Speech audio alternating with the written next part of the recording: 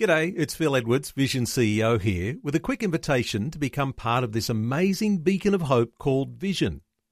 Together we can put our love into action to help people of all kinds build or rebuild their lives on the truth of God. Please consider the part you can play during our upcoming Visionathon appeal, remembering that it's your support that makes Vision possible, including this podcast. Life, culture and current events from a biblical perspective. 2020 with Neil Johnson on Vision.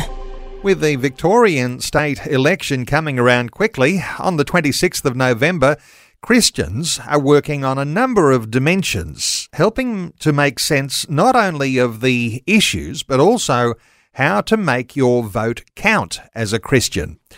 Our next guest has spent many years serving in Christian and conservative political parties and has made several submissions over the years for electoral reform to the Joint Standing Committee on Electoral Matters to fix what he calls injustices in our electoral system. Peter Newland is back with us today. He wants Christians to understand how our preferential voting system works. He's a retired engineer who's applied his analytical talent to our voting system. Peter, a special welcome back to 2020. Thank you, Neil. Peter, we like to keep things simple, but you keep trying to complicate things. Give us your insights here. If you want to make your vote count, how complicated is it?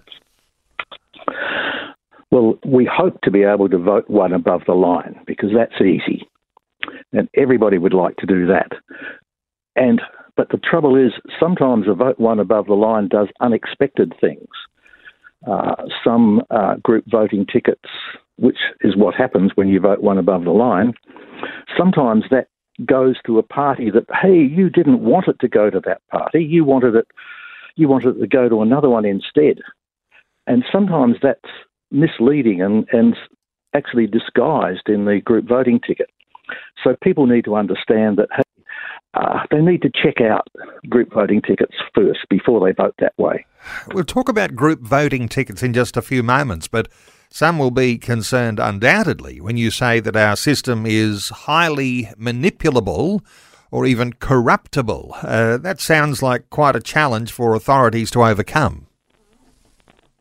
Yes, I understand there's even been an inquiry into it, but it is legal to have what's called preference whispering.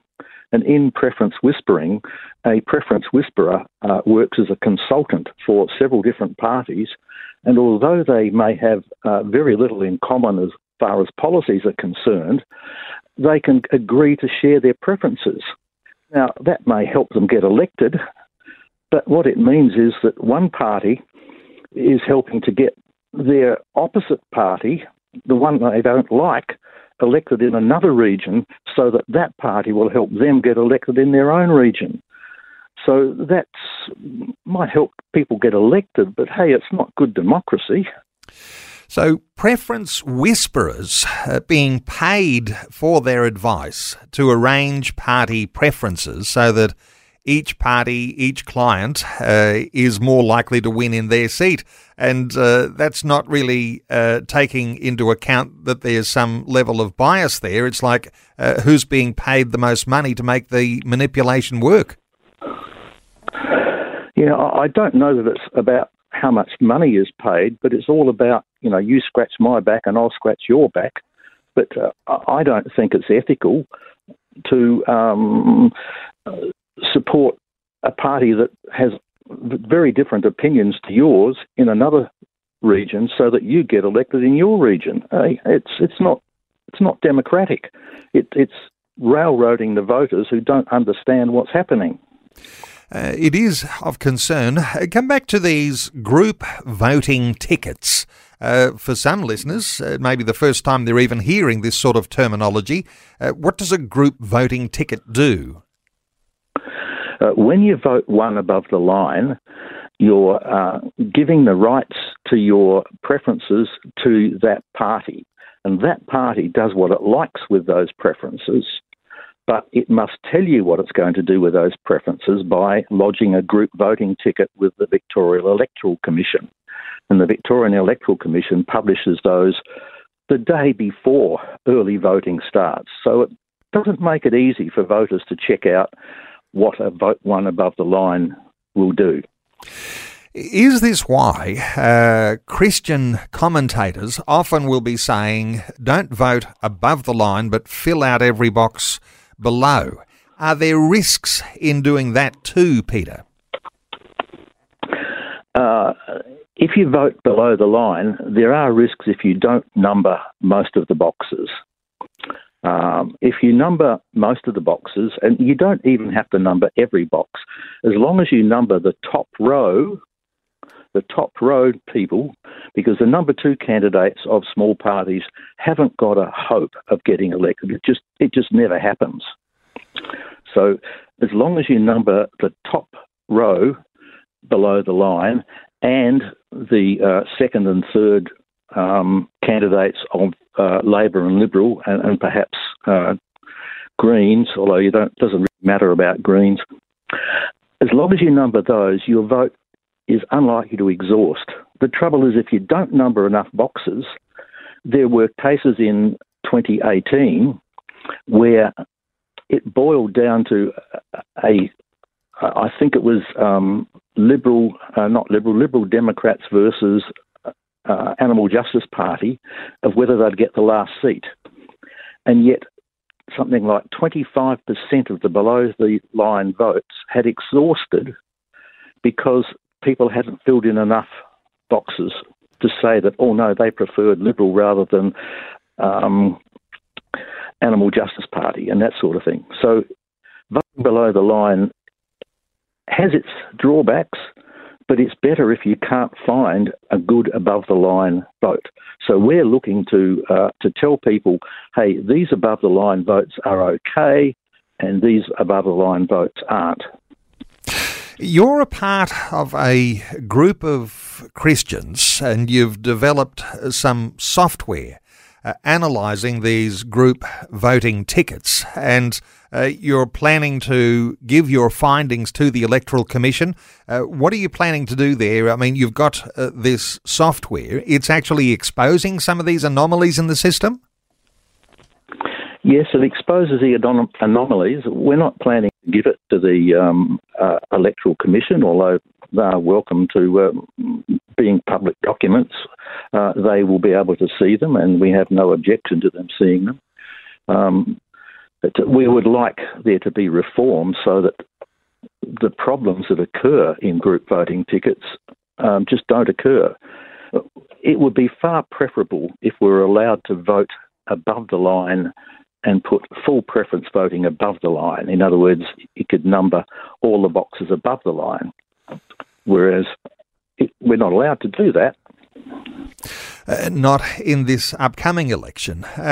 So far as what you might do in the meantime, Peter, what you might ask your local candidate about how they're working the group voting tickets, is that something worth pursuing? Yes, but the trouble is the parties themselves don't even have to lodge those until a few days before the early voting starts. And then the Electoral Commission only releases those on Sunday afternoon or evening. They don't even guarantee Sunday afternoon when the early voting starts on the Monday morning. So it's not easy. And the other thing is that if a candidate does know and they do have a party which has lodged or plans to lodge a group voting ticket that's not really reliable, a candidate can say, our preferences go from, for example, Labor, Liberal, Green, if we don't get in. But the fact is that you can write a below-the-line ticket which looks like it does that, but in fact it does not. You can write a group voting ticket that actually says the opposite, and it's rather technical, but it's all because Labor and Liberal are almost guaranteed their first seat, so it's irrelevant what preference number you give their number one candidates. Doesn't matter. As long as it's greater than about a preference number of about 5 or 6, they will never ever see it. They will never see that preference. And that's how group voting tickets can be misleading. You're planning to name and shame some parties' group voting tickets, and no doubt that wouldn't be until after the election. It's not so helpful for it to be after the election, but the way you want to expose some unethical preference whispering in all of that, but it's something I guess is a process that needs to work through the system over many years. Yeah, well, we're sort of wondering how much we should name and how much we should shame, as to rather just point out that it doesn't look right. And we can do it before the election, because the whole point of developing this software was to make sure it could be done very, very quickly. We've got a software genius, I think, who can do what used to take me weeks and weeks to do manually. I told him what I wanted to do, and he's got software that can do it in minutes. So as soon as we get the group voting tickets from the Victoria Election Commission, we will be able to analyse them rapidly within, say, an hour or two. So Monday morning, we hope to have a full analysis showing that, these group voting tickets are safe, these ones are questionable. And so that will give people guidance as to what vote one above the line votes to avoid, and that if they can't find one they like, well, then we give them guidance as to how to vote below the line safely. You say that the software is bias-free. It can work one side or the other. But as a Christian, you've got a certain bias towards a conservatism, Christians, how they vote in the election. But it sounds a little bit like it's not going to be easy for the masses to be able to access this. It really is going to come down to people who are determined to find out some detail about how their vote might actually exhaust. They're the ones who are going to benefit here. So it's more people who are a little more technically minded rather than the average voter. Yes and no. For the ones who like me, who want to go into the full detail, yes. But for the general voter, people like Liz Blake, Political Education, who runs YouTube sessions on how to vote in this election, and Joel Jamal of Turning Point Australia, who is planning to use our information to help people. So we've got people who are far less technical than me and who can explain it better, who will be using our material to help voters.